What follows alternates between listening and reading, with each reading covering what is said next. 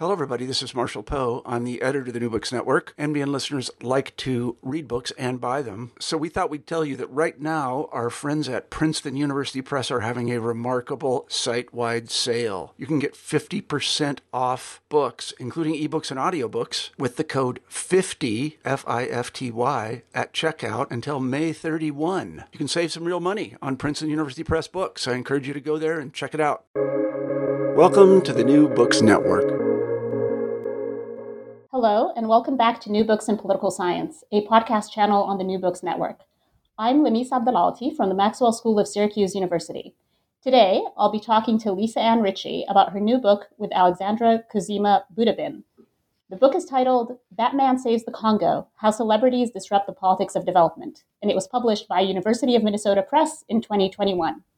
This book focuses on Ben Affleck's activities in the Congo to make a broader argument about celebrity humanitarianism.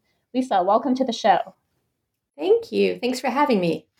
So I wonder if you could begin the interview by telling us a bit about yourself. Sure. Yeah, as you mentioned, my name is Lisa Ritchie. I'm professor of globalization at the Copenhagen Business School, which is not surprisingly in Copenhagen, Denmark. Although you might have noticed from my accent, I'm actually American. I was born and trained in the U.S. I'm a political scientist from Chapel Hill, North Carolina. But I've been working in Denmark for most of my academic career, and I've worked on the politics of aid and humanitarian helping. I'm very interested in why it is that people think they can help and how complicated that becomes in the political realm. And I'm here also on behalf of my co-author of the book, and her name is Alexandra Kuzima Budabin, and she's a senior researcher located at the Human Rights Center at University of Dayton in the U.S., but also at the Free University of Bolzano in Italy, where she lives at the moment. Unfortunately, she couldn't be with us today, so I'm going to take on responsibility for talking about the book. Well, I'm glad that you were able to join us, even though Alexandra was not. So I wonder if you could tell us how you both came to write this book, Batman Saves the Congo. Sure. Actually, it's Alex's fault, and she's not here to defend herself, so I can actually tell the backstory to how we came to write this book. We had written a couple of articles, in fact, looking at Ben Affleck's work with the Eastern Congo Initiative and larger works in celebrity humanitarianism and philanthropy, because we were part of a research network, which was an international network on celebrity and North-South relations, where we're trying to understand what was happening that we were seeing now with celebrities like Angelina Jolie and George Clooney, Ben Affleck, and my own personal favorite, Bono, who was the topic of a previous book I wrote. And Alex and I had a really fantastic debate, which led to the fact that we decided to write the book together, which is because in the beginning, we actually thought we might have found our black swan in celebrity humanitarian terms, really the outlier who was doing things fundamentally differently than a lot of the other celebrity humanitarians that we and our colleagues who worked on very many different celebrities, not just Hollywood A-listers as well, but also celebrities who were from and based in the global South. So what was really interesting was when we were looking at, the real differences in terms of how celebrities work in terms of global helping and humanitarianism, we thought in the beginning, well, to be more specific, Alex thought in particular, and with very compelling argumentation from her discourse analysis, that he was doing things differently. And we had a good intellectual debate because I said, it's sounding more and more like what I had studied previously in terms of brand aid, where celebrities link together with companies, basically to sell things at the end of the day, using causes as a way of getting consumers involved in global helping. And she was pointing out, which you also read about in the book, that actually initially the Eastern Congo Initiative wasn't selling anybody anything. And this was quite unusual. And so we were very interested in why they were working on topics, for example, that really weren't part of the mainstream and how everybody else was helping in Congo. In the beginning, they were working on things like security sector reform, which was not very sexy, frankly, when everybody else was interested in coltan and everybody else was interested in gender-based violence. And so Alex said, we really should look more into this because this really might be what we can actually use to explain the phenomenon much more clearly. And so that got us interested in writing the book. At the end, I'd like to say that, of course, as we started, continued studying over time, then Ben Affleck and his ECI organization did get more interested in partnering with business, which of course is, takes up a lot of the book, and selling lots of different kinds of products. And so at the end of the day, it turned out not to be our Black Swan example, but to be a really excellent illustration about how the power of celebrity actually can work in terms of really trying to convene different kinds of interests and power, both financial interests, but also representational interest, and what we're getting in terms of the image economy. So that's what we did. That's why we decided to do it as a book at the end. And the result is really a fascinating book, and I'm looking forward to talking more about your argument of how does the Ben Affleck claims to disrupt development, but may not necessarily do so when we take a closer look at the sorts of activities that his initiative is actually involved in. But let's kind of take a step back. The book seems to revolve around a central concept, what you call celebrity strategic partnerships. Now, before we get into the specifics of Batman and the Congo, what do you mean by this phrase, celebrity strategic partnerships? Yeah, well, celebrity strategic partnerships is really the term which we've used to identify these series of relationships that we have identified as the empirical example from the book, which is the elite networks that work across the political, financial, and philanthropic sectors, which overlap and reinforce each other. So these partnerships are actually the ways in which, for example, the Project Kahawa Bora, which was about better coffee, brought together to revitalize the Congolese coffee sector and support coffee farmers. And this brought together traditional aid donors like USAID, the U.S. Development Agency, Howard Buffett, the philanthropist, also traditional aid partners like Catholic Relief Services and World Coffee Research. And then finally, of course, the primary partner in this collaboration was Starbucks. And so it isn't just the celebrity and the celebrity organization, which was something which was interesting to us, but it was the way in which they were able to form strategic partnerships, which were able to convene both elite resources, again, in terms of financing, but also in terms of elite networks. That's very helpful. So your core argument in the book is that there is a relationship that you've kind of already alluded to. There's a relationship between celebrity disruption and neoliberal development. Can you clarify these links for us in general terms? Sure. And I hope to be able to do this. The spoiler part of the book argument, and I'll say this in the beginning, just in case somebody doesn't actually get to the end of the podcast. The spoiler is basically that these kinds of partnerships, which are anchored by celebrity-led organizations, linking, as I mentioned before, these traditional actors like the donor agencies with non-traditional actors like philanthropists, and also other elite actors, basically rely on the same kinds of infrastructure as old school development and humanitarian organizations and infrastructures, and that at the end of the day, they disrupt very little, and they actually help the helpers more than they help the helped. And that's really the unfortunate thing about what happens with celebrity strategic partnerships. So the links in specific in our book, in the arguments, are basically summarized by these. That while celebrities claim that they're disrupting the usual politics of humanitarianism and development, they actually lay bare the practices of elite networking, visibility, and profitable helping. It's one of the big misnomers about celebrity politics, that somehow it's more popular and appeals more to the people or the masses. Actually, it's one of the most elitist forms of politics. Also, despite the claims to being innovative and disruptive, celebrities actually operate as these elite players in the same kinds of North-South relations with access to political and financial capital. And so therefore, they disrupt very little. And despite the possibility that they could have a long-term commitment and performances of the authenticity by celebrities, they actually don't increase any accountability for any constituency, whether those in the North, like the people who actually buy the products and want to support the organizations, or those in the global South, like the Congolese farmers that they're meant to benefit. So then, despite bringing together the traditional and non-traditional actors of humanitarianism through their convening power, the celebrities don't really enable any better representation of beneficiary voices. And so once again, we actually see the same kinds of power being made basically in terms of white saviorism by elite old white men who are primarily based in the North and making alliances with businesses under the idea that they're supposed to be helping people in the South. Now, we're going to get into how it is that this argument plays out in the Congo specifically. But first, the methodology and the data collection in the book is really very wide-ranging. Can you tell us a little bit about the various methods you use? Sure. And thanks for asking. That is actually one of the absolute joys about talking on a political science podcast, because I often talk to people about the fact that I am a political scientist, and they say, well, wow, what you do seems so interdisciplinary. And I say, yes, but actually what I get from political science is an attention to the methodology and the rigor, because these are the kinds of things that people are much more interested in and say, oh, well, that's just something you can study by, surfing on the internet. And one thing that we actually try to do is to take these relationships as elite politics quite seriously.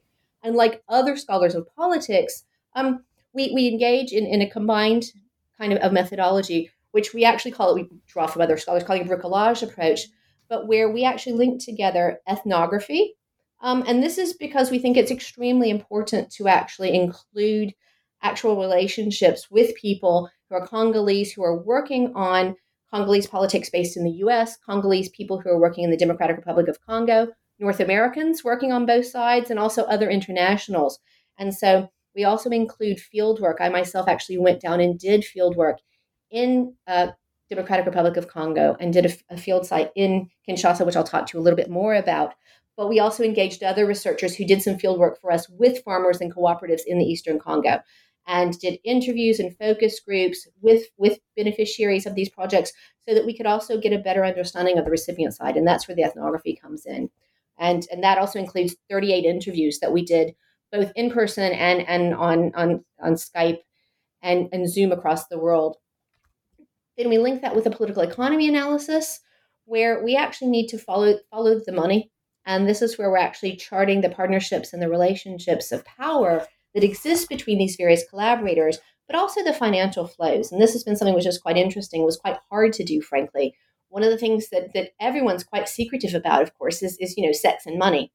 And we were trying to figure out where it is that all the big money from people like the Buffetts or the Clintons actually go in Congo. And one way we did that was looking through IRS forms. 990s, any nonprofit has to actually report. And so this was one way for us to find out a lot more about where money went. It was also interesting to compare that with annual reports from organizations, with media reports. Of course, there was a lot of media around all these initiatives, which is one thing that Celebrity brings in. And Charity Navigator, there were other places where we could get data for doing the political economy analysis. And then finally, as I mentioned before, we conducted a narrative analysis where we actually did an analysis of the text and the visuals that were presented around all of these initiatives, from Ben Affleck's organization, from organizations that collaborated with it, so that we could understand more about how the representations of these power relationships were being presented, both to sell products, but also to sell ideas of development. So very, impressive range of data that's brought to bear here. Now, sort of getting to the Congo, which is your main focus in the book, can you set the stage for us? Tell us what humanitarianism related to the Congo looked like before Ben Affleck got involved. Oh, wow. Yeah, thank you for asking about that. Because, one of the things I think I'd like to do, if it's okay, is I'd like to just read you a very short vignette of one of the more historical precedents for the Celebrity Strategic Partnership. Because one of the things that's very interesting to us is that when we start to talk about these partnerships and we show the ways in which they interact, it seems like something which is very contemporary, very Hollywood, very linked up to Silicon Valley meets Hollywood do-gooding. But actually, some of the earliest versions of commodity activism and awareness raising were things that we can actually trace back to Victorian England and to these anti-colonial, anti-imperial struggles. So one of the things that we introduced very early on in the introduction, so that people understand that these celebrity problems that we identify have a very long and very deep colonial and imperial history. And this is where we look at the example of the Englishman E.D. Morel. And Morel was a fascinating character. And I can't tell too much about him, of course, but I hope people will be interested in reading about this in the book. But one of the things that he did was to write a book called Red Rubber.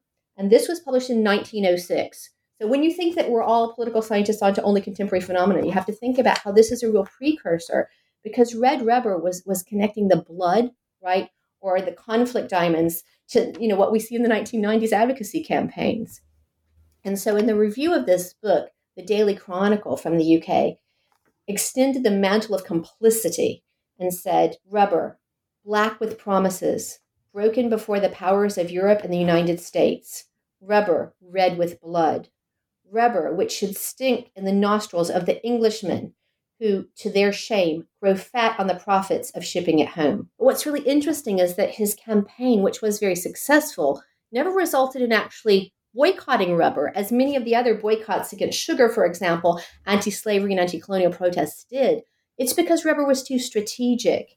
And so it's quite interesting that we see this Victorian era campaign, which was also linked to the first non-governmental humanitarian campaign to use atrocity photographs. So showing these very devastating photographs of Congolese children with severed hands and bringing those to the European and North American audience in the early 1900s was a way of both connecting people to the Congo, but also of constructing the Congo as the kind of place where we should have this emotional response and that people should be moved to action through consumption. And we see these things coming up again in celebrity humanitarianism, particularly in the case of Ben Affleck's work in Eastern Congo. One of the things you chart in discussing sort of this background of humanitarian work in the Congo is you discuss how it is that over time, a sort of dominant narrative emerges about the roots of the conflict in the Congo and what the solution ought to be. What is this dominant narrative? Yeah, thank you. So there have been lots of interesting scholars that have worked on narratives around Congo. And I'll call out some of my colleagues, like the work of Séverine Autassere, which is very well known for her narratives on Congo, but also Claude Kabemba, who's really talking about Congo as being constructed as the land of humanitarian interventions. It is really quintessentially the place where people come to exercise their humanitarian desires as a site in need of humanitarian interventions, and particularly from foreign entities. So a lot of these kinds of tropes about the Congo as a place where people need to be saved then turns into the Congo as a place where problems need to be solved. And so we move from saving the Congo to solving the Congo. And the narratives that we see are things which are quite common in terms of how Africa gets represented. It's quite unfortunate that we see the narratives about sexual violence, narratives about Africans in need of white saviorism, lead to very specific kinds of financial flows. And this is something that we actually identify in the book. And I don't know if I'm jumping ahead too much to talk a little bit more about how it is celebrity-based organizations get their money. But that is one of the things that we were able to find out and actually document in the work that we did in terms of tracing the money, was if you actually look at organizations that work on Congo, because there are lots of organizations that actually work on behalf of Congo, even those who work in terms of trying to raise awareness and funding from Americans and other European and North American sources. But the ones that actually get money are the ones who are actually working with guerrillas, working with sexual violence, or working with Ben Affleck. And so we have plenty of other Congolese-led organizations that have been neglected in terms of their attention and fundraising because they're not following the dominant narratives, because they consider Congolese actors to be agents who are actually enacting political will and political power. And so we see very different things happening. Money doesn't really follow those kinds of narratives. Money follows the narratives of the needy Congolese people and the white saviors who can help them. One of the fascinating things that you do in the book is sort of document the various ways that Ben Affleck and his organization disrupt and also amplify these dominant narratives. But let me take a step back and ask you, so Ben Affleck gets involved in the Congo. How is it that he chooses, this issue, and how does he set up this Eastern Congo initiative? Yeah. So thanks. So this is actually something which has been an interesting story to us about how he actually came to choose the Congo. And of course, we were grounding ourselves a lot in issue selection literature, which was something which informed a lot of how we would think about how he would come to choose the Congo. And one of the things that this literature really didn't suggest to us, which we found out from interviews in the field, was that while Affleck was doing a lot of work on the ground, he was actually doing a lot of venue shopping, trying to figure out where it is that he should have an impact. And we have some interviews with informants that he actually contacted at that point, when he was shopping around and, of course, didn't want to step on the toes of other celebrity humanitarians like George Clooney, right, who had already taken Sudan, for example. But the really short answer about why and how it is he came to choose the Congo has to do with his hiring of a private consulting firm called Williams Works. And I can talk a little bit more about that later if you're interested. But what's very interesting is that this is never part of the story that actually gets told about the history of ECI, the Eastern Congo Initiative, even to people who work inside the organization.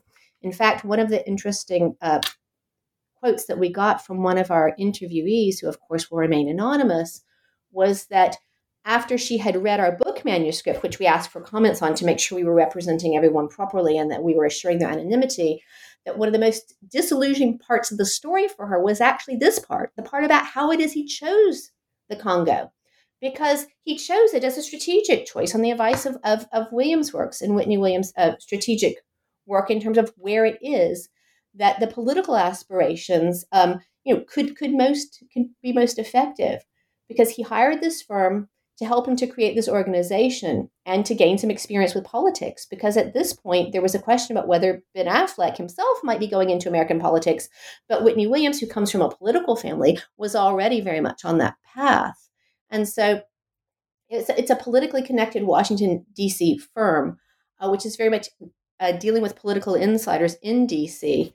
And so she helped Affleck to connect very quickly to philanthropists for funding and to high-profile elites to give him credibility.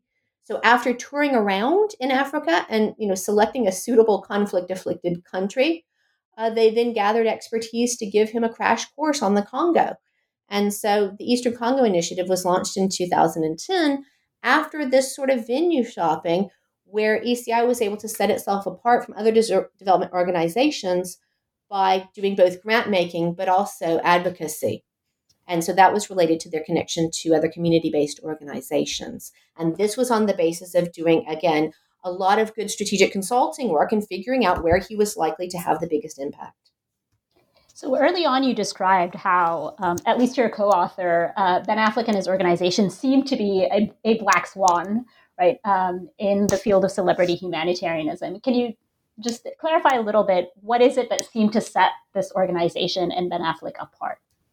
I think in the beginning, what really set Affleck's organization apart was the fact that they were not following so much the dominant narrative. And this is about narrating the Congo, which is what we identify actually in chapter 2, which we subtitled Dangerous Single Stories in the Organizations That Need Them.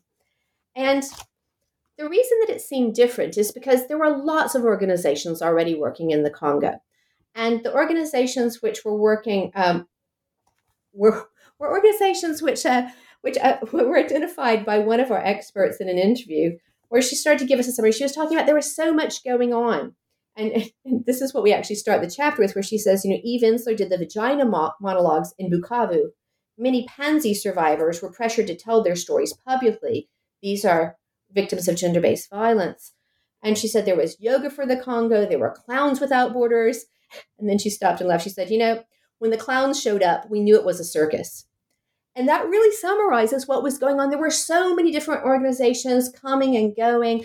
And that Ben Affleck's work and the Eastern Congo Initiative seemed to be much more serious. They were given a lot of credibility. I mean, as you might know, Ben Affleck was given an honorary doctorate at Brown University. It's been interesting to hear my colleagues talk about being there for that, and about how it was that, this was something which was taken extremely seriously in contrast to the clowns. And so this is one of the reasons why we thought, well, this really might be a very exceptional organization. And in many ways, it has been exceptional. It was exceptional in terms of attempting to work with local organizations. It was exceptional in terms of actually trying to, in the beginning, not go along with conflict minerals and sexual and gender-based violence, which were the two things which every single other organization was involved in trying to help with.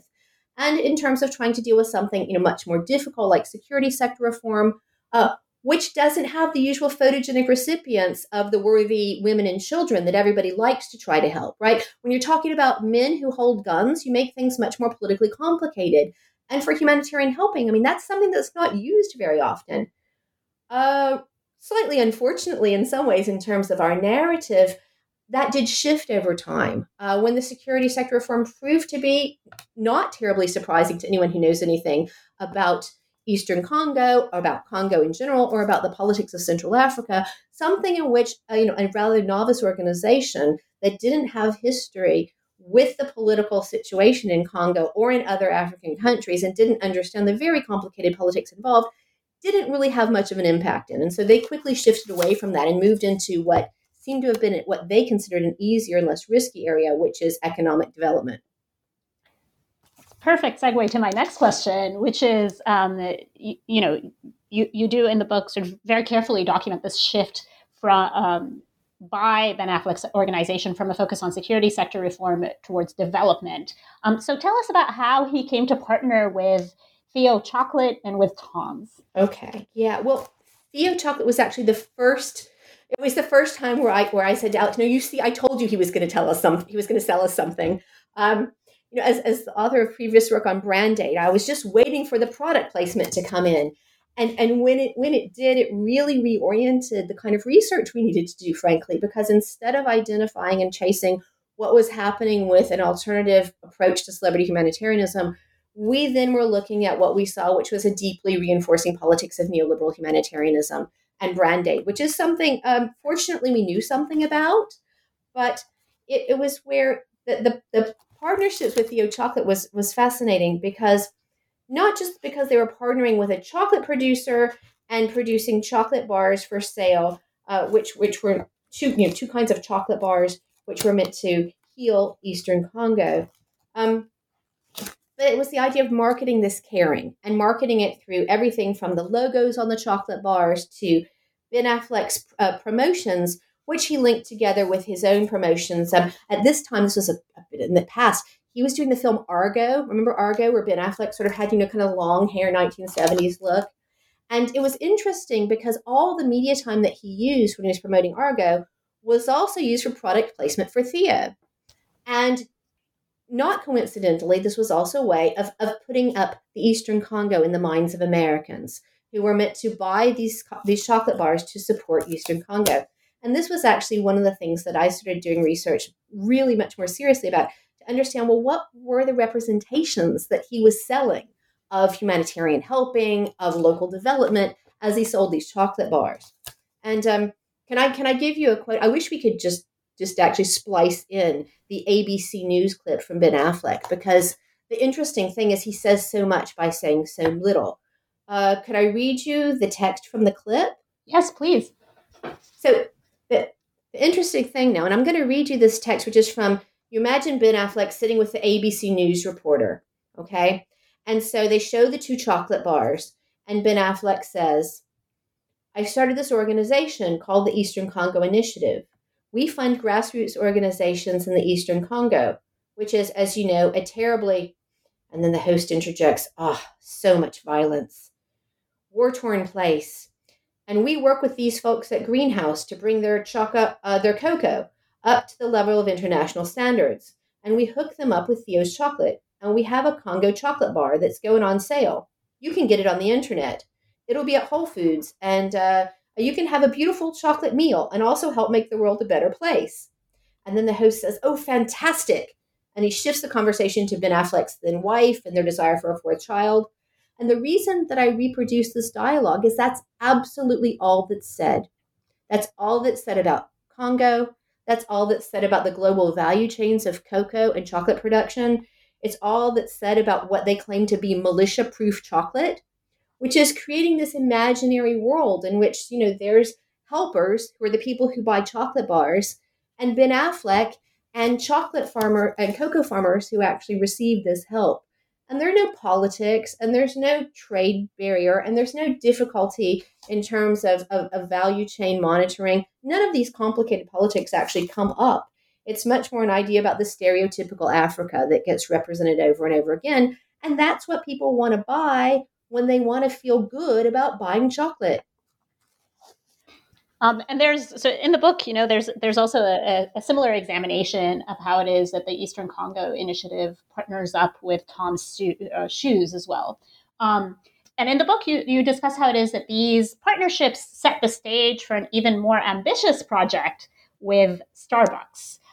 So can you tell us about Kahawa Bora, which you mentioned earlier on as well?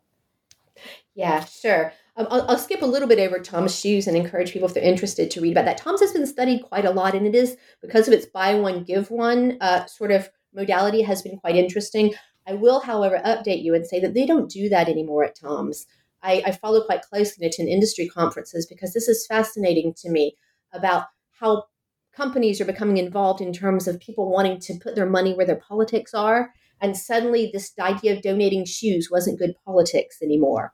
So what is, however, still extremely successful politics is drinking good, sustainable coffee. And you've probably noticed it's afternoon here for me, and I'm drinking sustainable coffee as we have this podcast. And one thing that was no surprise is the Eastern Congo Initiative very quickly recognized that sustainable coffee was a really good investment for them too. And so we actually did quite a lot of research on the Kahawa Bora project. And Kahawa Bora is actually Kiswahili, which is a language that I speak, which is nice because I do other work also in Tanzania. And so I work in Kiswahili. But Kahawa Bora literally means better coffee. And so the question is whether it's better coffee or better access and marketing and better partnerships. Because the Kahawa Bora partnership was actually the biggest one that Ben Affleck has and ECI has been involved in thus far. Who knows what will come in the future. And it started in 2014.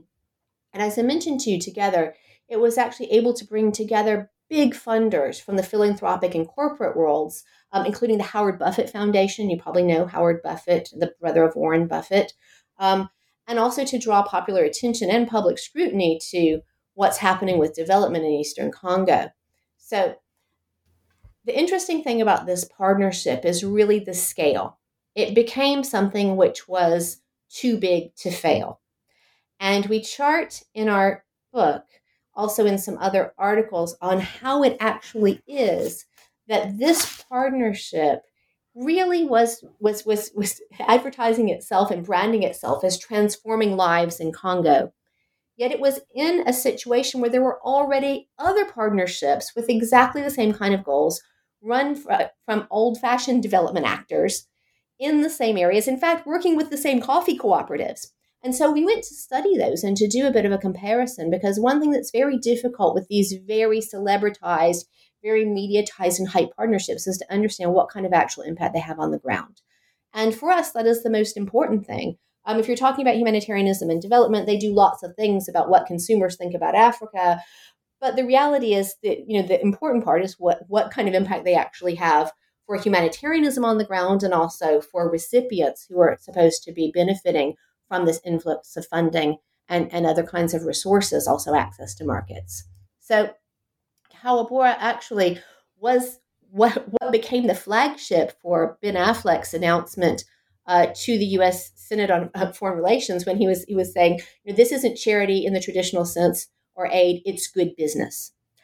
And the whole idea, of course, is that Kahawa Bora was one of the biggest partnerships to actually bring business in to development in Eastern Congo. And what we found both, in our work looking at ECI and the relationships in Kahawa Bora, but also looking at how Starbucks works, is that it was extremely important in terms of being too big to fail, because it brought in such big partnerships, okay? And that there were a lot of conflicts which we identify, and I won't go into too much of that, in the project when it had started, for a lot of reasons, including the fact that they had very inexperienced people working on it. So then they brought in a lot of expertise to try to save Congolese coffee. But it's also something where they actually got so much media coverage that it became too big to fail. Just some examples.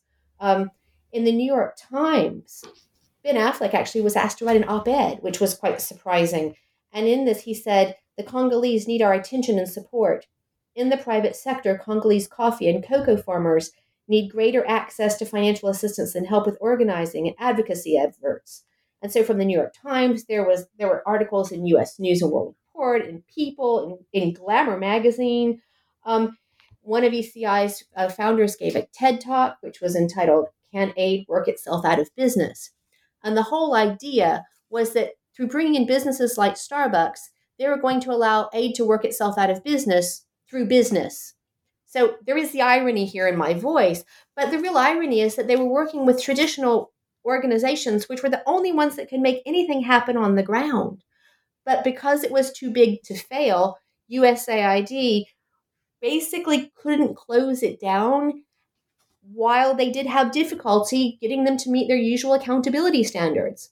And this was also where we bring up a lot of the problems that we see with celebrity strategic partnerships, which is that they're really having difficulty being held to accountability standards because there are potential voters in the United States who are reading Glamour magazine and concerned with whether or not we're actually helping Congolese farmers enough by buying the right coffee.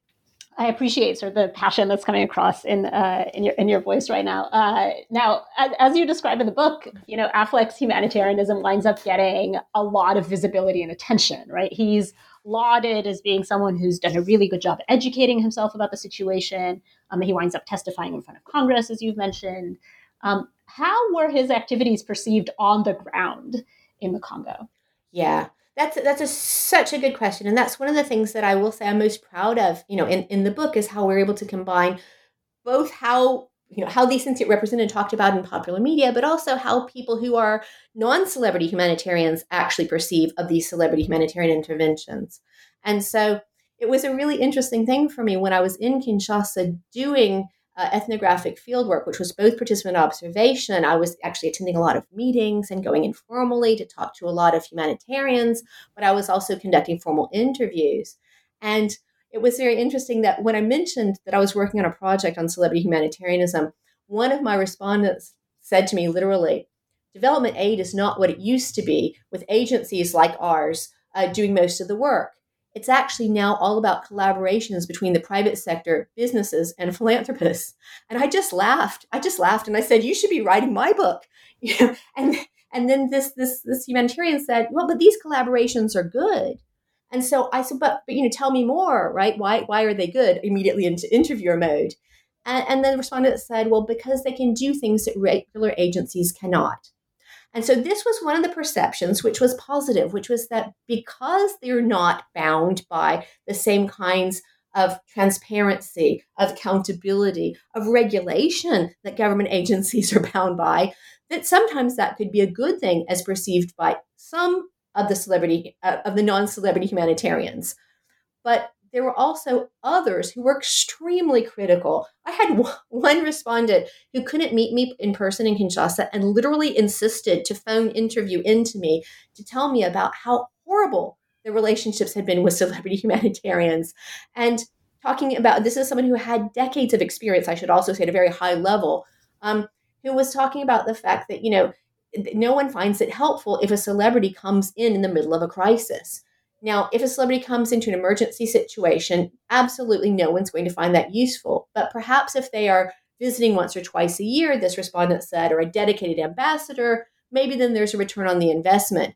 But still, there were fundamental accountability problems. And these were things that were emphasized by many informants, saying things like, well, they're good for attention, they're good for fundraising, they're good for advocacy, but people don't see the backstage about what kind of pressure they put on organizations, how organizations sometimes can't refuse these visits because they do come with this potential perception of accountability for American voters, who, of course, are important for American funding, congressional funding, which goes through humanitarian and for development organizations.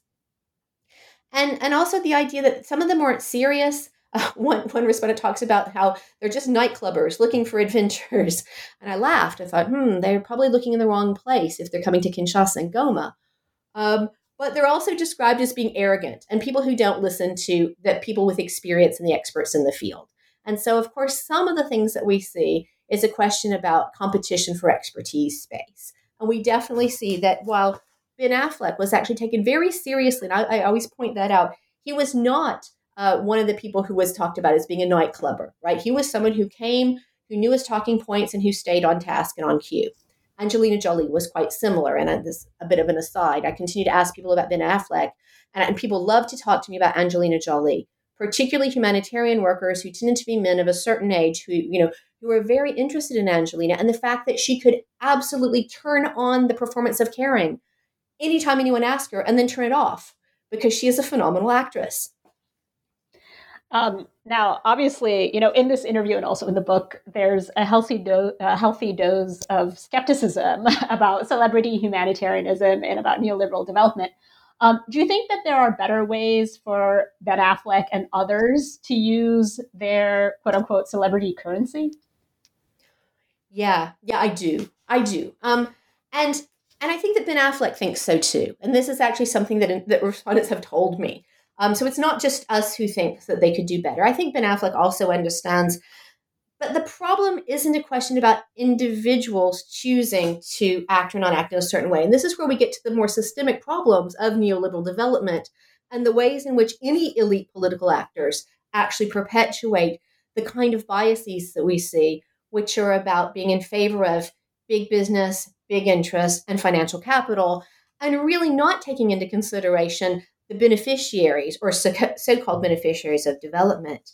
And this is what we talk about the business of development. That's one reason why I'm actually a professor at a business school, which is a sort of surprising place. Sometimes people say, you're so critical. How do you sit at a business school? Well, it's because there is a business that goes around development and humanitarianism. And these are certainly perfectly reasonable people who care and there's compassion. That's what we all see. But you also have to understand that's profitable. Okay. So caring has become a very profitable commodity. And celebrity humanitarians like Ben Affleck have become very successful in terms of profiting from that caring, from the desire for people who want to be able to help, to buy the right chocolate, to donate a pair of shoes, or to otherwise partner in doing good in the world without spending too much time or money or actually questioning any of the structural inequalities of, racialized inequalities in capitalism, which actually are putting these people at a disadvantage. So I do think that there was a big need for disruption in terms of the usual politics of humanitarianism and development. Celebrities themselves are not the problem. The problem is very much this dangerous trajectory, it's a single story that we tell ourselves. And I talk a good bit about this in the conclusion. I think you can see that I'm an old development studies professor in the end, which is that, we really have this long story about development. And I think that it's more of an aspirational brand, okay? There is no such thing as developed and underdeveloped parts of the world, right? There is really this idea that we kind of make up this story where we want to be our best selves and we want to be saviors of something. And that then becomes something that celebrities and other interests and businesses are able to profit from. So I took up an imaginary conversation with Ben Affleck in my head. And part of that had to do with me doing interviews with a lot of people who work very close to him. And I will say that I haven't yet been able to speak with Affleck about the book, but I'd really like to. And I would really be very interested in hearing his ideas, because I'd like to know whether or not there's anything he can do to shake the system from inside. I would like to remain hopeful, but not particularly optimistic. And it is because that there is so much about the system of development and humanitarianism that needs to be shaped up. So if I might read to you just briefly from the conclusion, it's where I talk about the character of Batman. And there's a reason why we talk about Batman and we don't talk about Ben Affleck, because this is a persona. This is a character. It's a superhero that gets constructed. And it's really representing the kind of superhero that we all try to be when we try to help in this transnational, detached way. And asking, this superhero is depicted as, somebody who sometimes gets his, individualism takes the best of him. And so I ask myself and readers and Ben Affleck to ponder a bit about why it is that Batman is in Congo, coming to save development, modernity, humanitarianism, capitalism, and white saviorism. I mean, these don't really need support from more wealthy philanthropists or superheroes.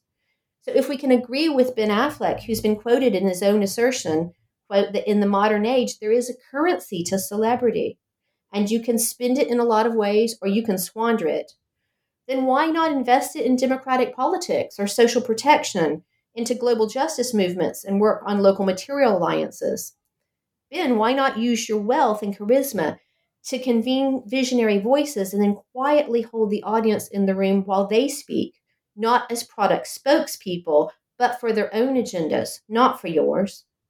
Why not celebrate paying your taxes, working for labor unions, and voting on issues that matter most to you?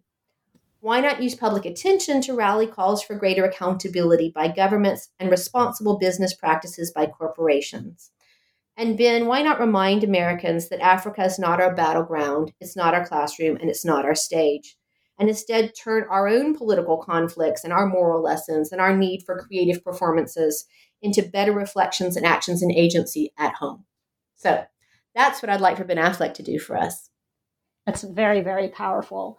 Moving on, there's a really interesting epilogue in the book that discusses how the COVID-19 pandemic breathed new life into the Eastern Congo Initiative after it had seemed to wane along with Ben Affleck's fortunes. So what has Affleck and his organization been up to during the pandemic? Wow, this was absolutely interesting for us because we thought the organization potentially was in the process of folding as we were finishing the book. And as all of us know, the most terrifying thing when you're finishing a book is something new is going to happen in terms of the empirical world that you study.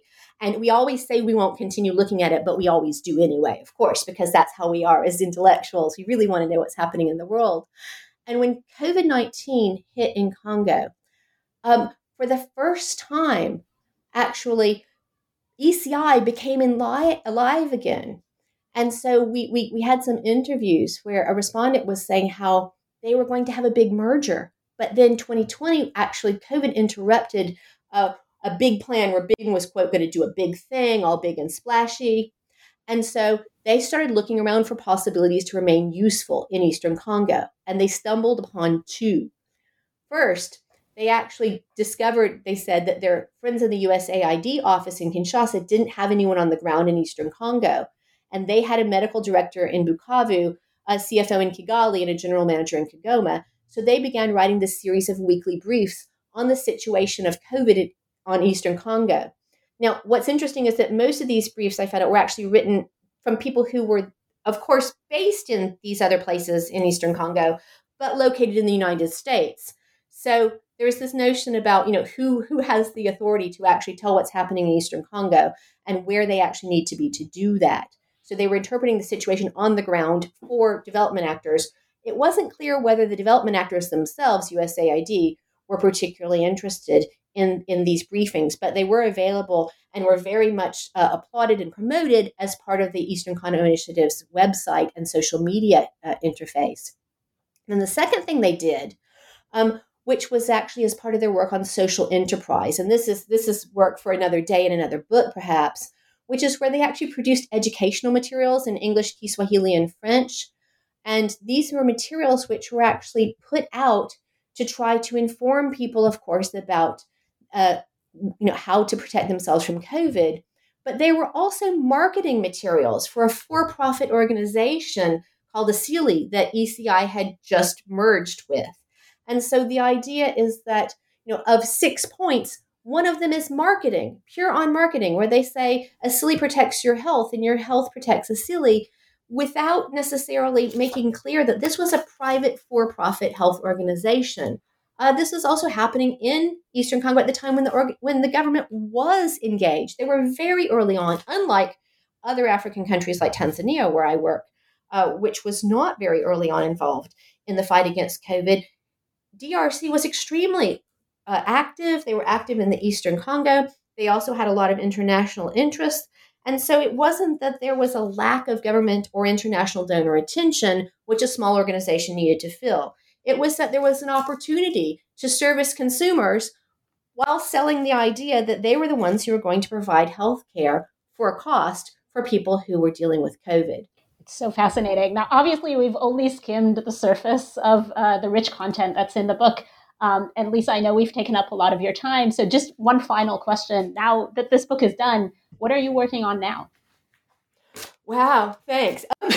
Right now, actually, we're working on a number of things. One thing we're doing is we're working on a forum piece because we've had the great opportunity of having other scholars discuss the book with us, which has been something for which we're extremely grateful. And we recently had a conference panel both at the African Studies Association meeting and at the International Humanitarian Studies Association. And so we're working on a forum piece for the Journal of Humanitarian Affairs. And I want to plug the journal. It's a new journal, which is actually quite interesting and aspiring to meet the needs of both scholars and practitioners in humanitarianism and international relations. And so it's a journal worth your while. It's also open access, which is something I very much support. So for this piece, we're going to prioritize giving voice to other scholars and how these kinds of relationships of power that we've identified in our discussion of strategic partnerships are actually impacting the world, both of humanitarianism elsewhere and the practices of actual humanitarians, but also other scholars and how they think about these resonances between their scholarship and humanitarian understandings. And so that's part of what we're going to do. I'm also doing some other work on commodifying compassion, implication of turning people and causes into marketable things. And that's the large research project that I'm currently running in 3 countries. So I hope to have a new book that will come out of that once we get all the data in from Italy and Denmark and the US. Those sound like great projects. I really enjoyed our conversation, Lisa. Thank you for being on the show today. Thank you so much for inviting me. And I'm sorry that Alex couldn't be with us. I'm delighted that we got to talk about the book. And thank you so much for reading it. It's fantastic that you did that and you invited us. You're very welcome. The book is Alexandra Cosima Budabin and Lisa Ann Ritchie's Batman Saves the Congo, How Celebrities Disrupt the Politics of Development, published by University of Minnesota Press in 2021. Thank you for listening.